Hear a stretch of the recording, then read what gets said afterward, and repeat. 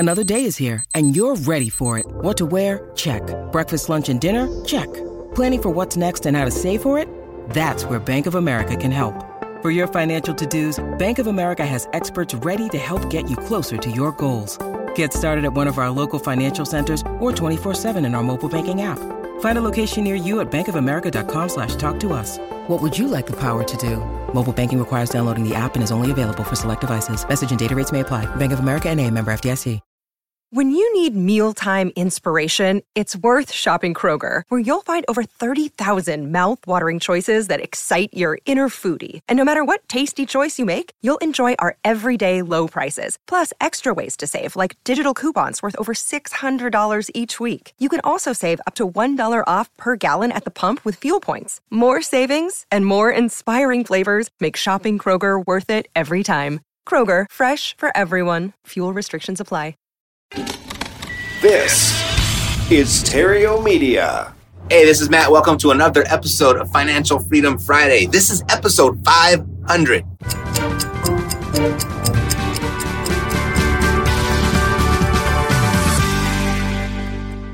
All right, so I'm at the Epic Intensive. We're here in Boston. We've just been here a couple days, and I have this session that I wanted to recreate. I just don't know if I'm going to be able to. I don't even know if it's going to be applicable. But at the last intensive, we were talking about escaping the rat race. I mean, that's what it's all about. That's why everybody is here. They all flew in and drove in from all over the country to be here to learn how to escape the rat race.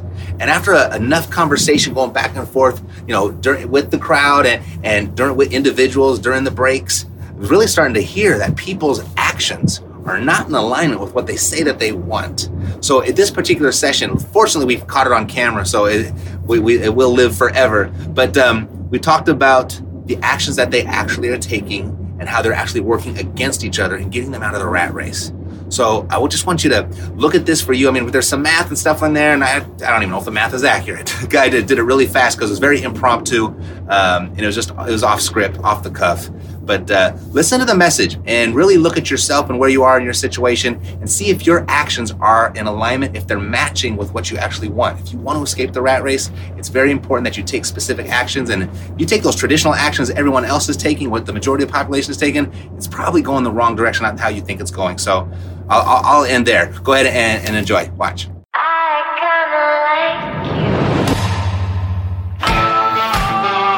In my opinion, I don't think anyone else really teaches this, what I'm going to share with you.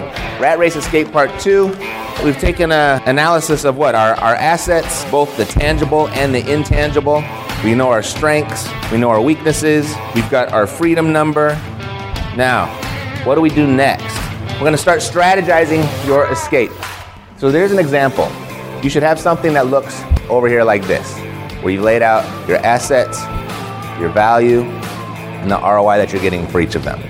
So what I want you to do, start putting them in order with the highest ROI at the top. Eric's question was, he's got 3 income properties and you just need help calculating the ROI.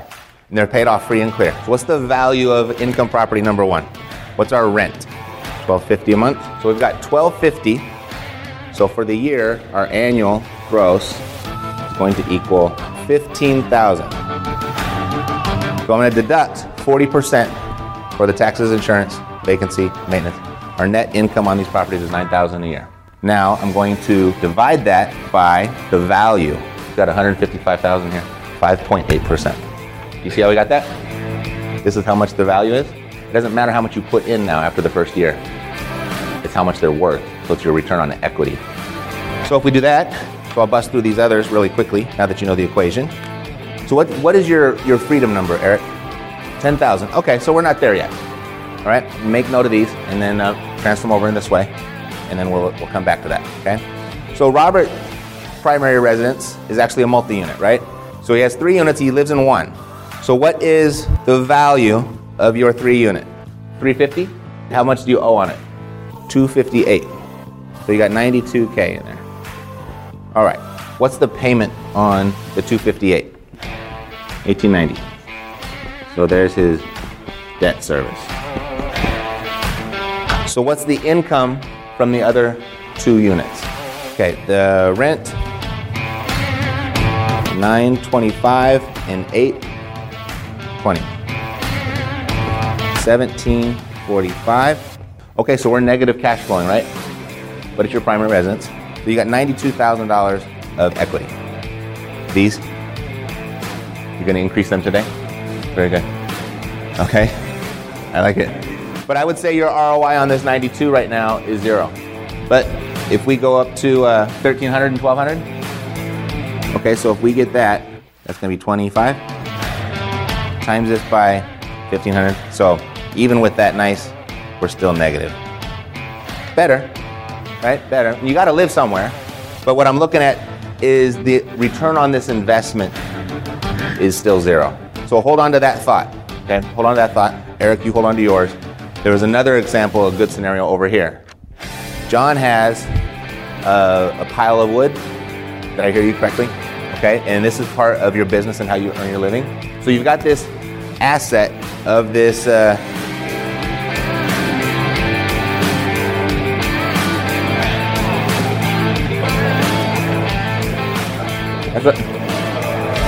that's a log. All right, so you were saying the value of this asset right now is how much?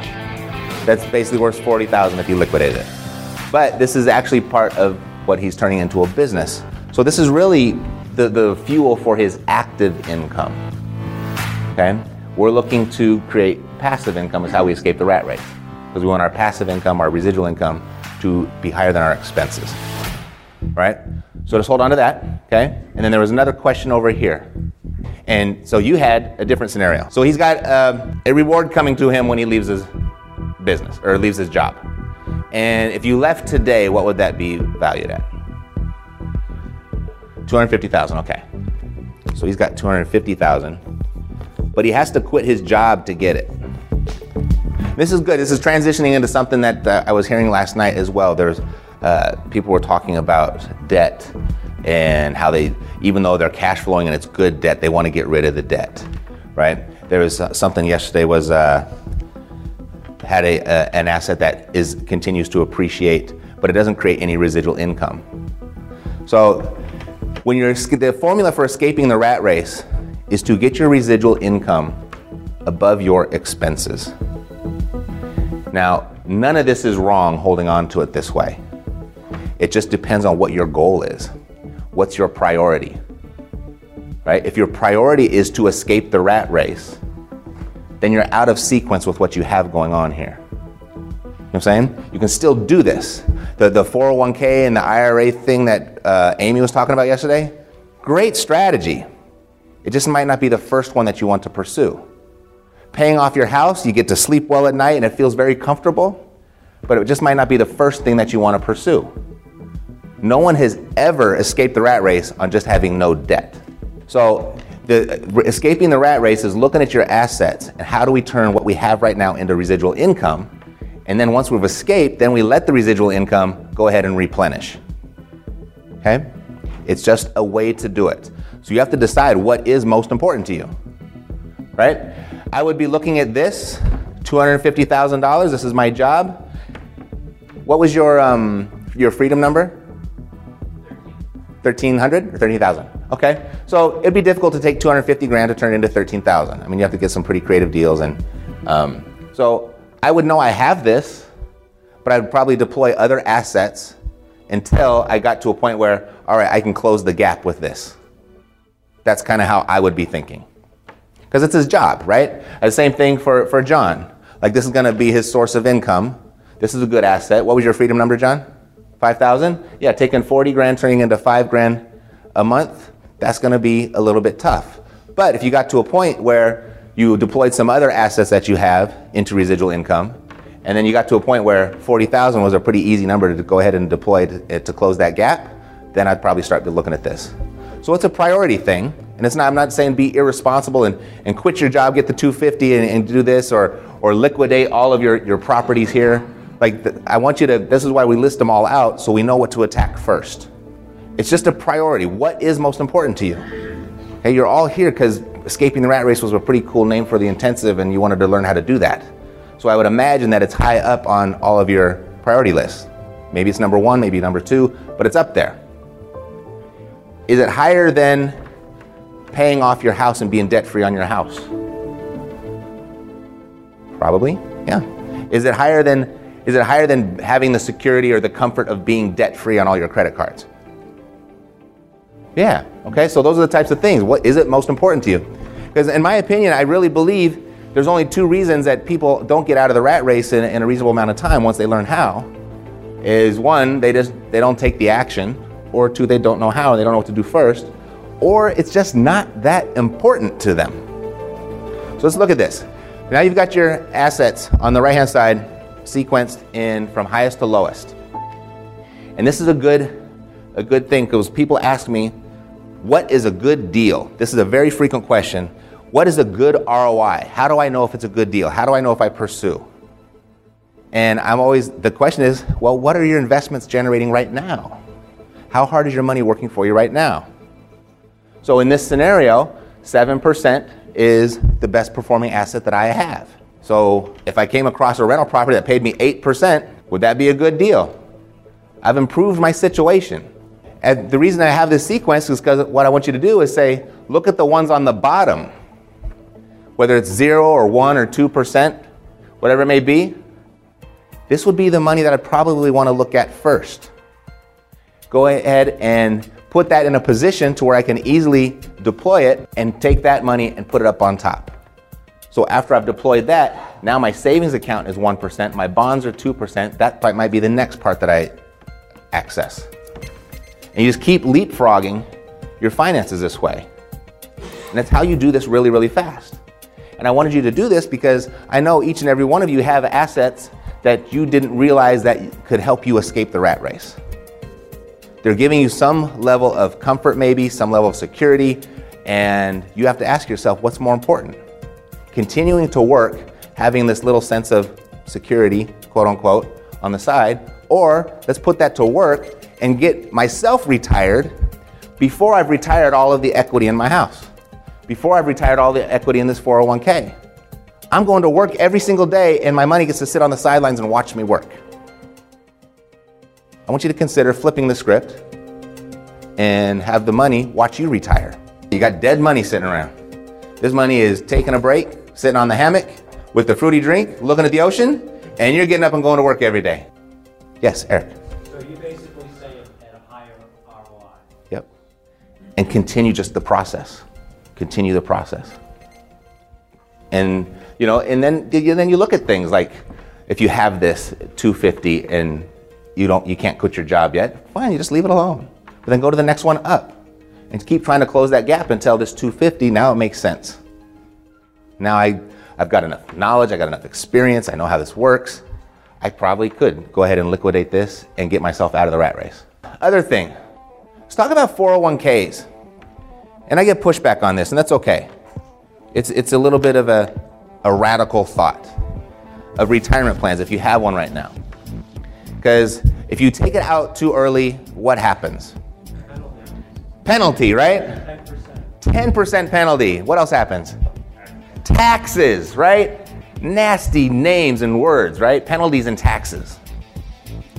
It's really just pluses and minuses. Okay? So consider not letting those labels of that penalty or that tax scare you into, oh, I can't do that. That would be a penalty. I'd be taxed. Consider it being just pluses and minuses, making it a business decision. For example, we have 401k, there's 28 grand, it's 6%. So if I go ahead and take that money out early, so I got a 401k of 28,000. So if I take it out early, I'm gonna get dinged right away off of Eric, 10%, right? So I'm gonna pay 2,800 there, and then it's gonna get taxed, say at a 30% tax bracket. Let's do the minus, let's do that instead, you're right. How much? 84? Okay.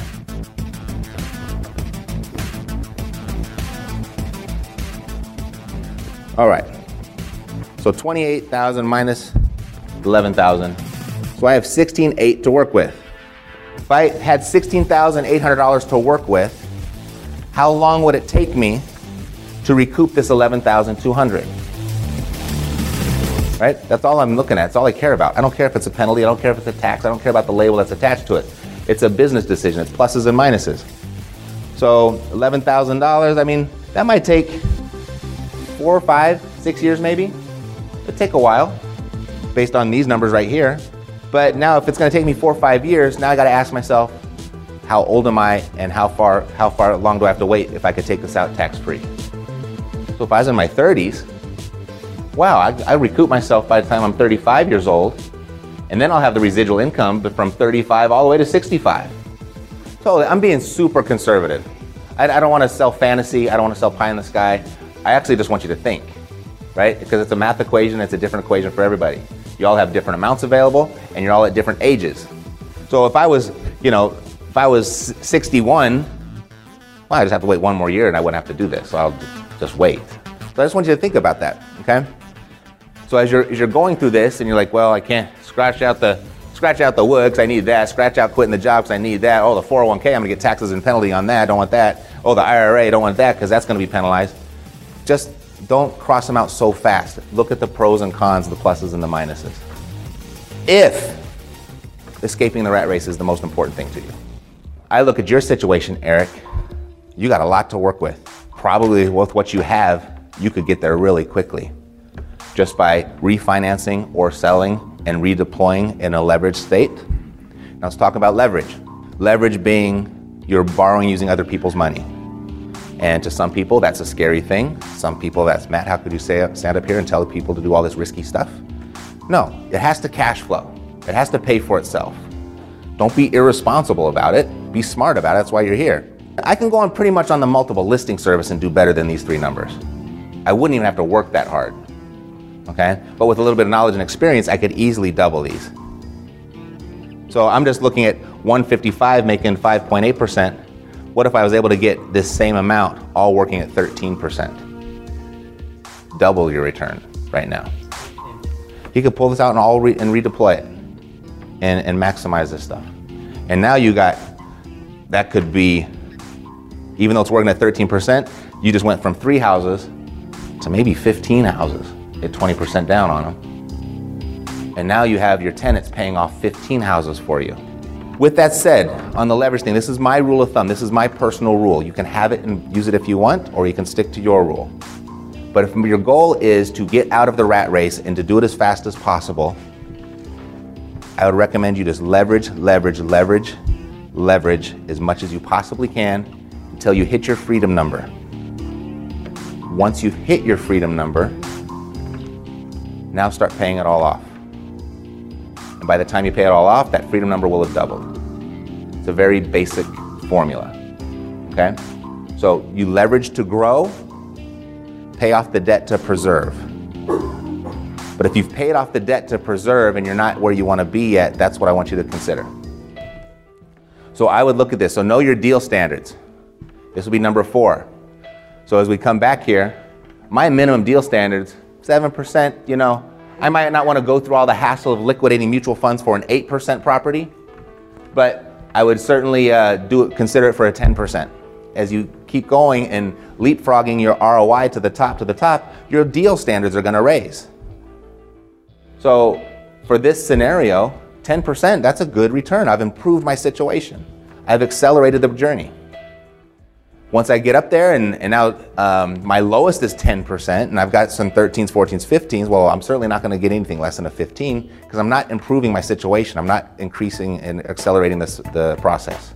So when we look at this, from yesterday, I could do any of those to qualify for being a better investment. So now I know those are all good deals. If I issued a 3-option letter of intent, I was like, I don't care which one you take, Mr. Seller, because they all improve my situation. Which one's going to improve your situation the best?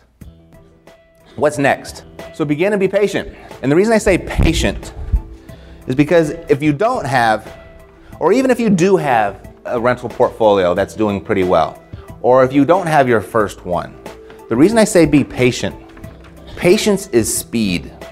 Because if you have this house, we talked about a little bit this on day 1, and I could flip this for 30 grand, right? Or I could hold it for $300 a month. This is patience, but it's also the fastest way to get there.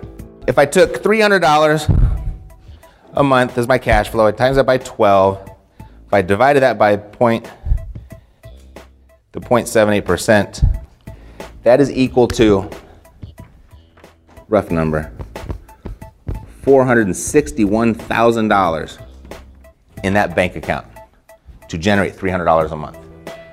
So what that is, it's the difference between 15 flips and one hold. So this is what I mean by patience is speed. Plus it's a lot easier. You don't have to do, I have to do 15 flips to generate $461,000. This feels better. You feel like you're making more money. You feel like you're progressing. You feel like you're being successful. And you're really significantly slowing yourself down. It's not gonna impact our lives too much, just an extra $300 a month. But if you did this 15 times, instead of flipping it 15 times, now all of a sudden it's made a difference. If we did that seller finance deal, we'd one of those a month. This note once a month, or it's $565 a month. Shoot, that's a year and a half, 2 years. You've accomplished in 2 years what 95% of the population fails to do over 40 years. Okay? So it's not get rich quick, just get rich quicker.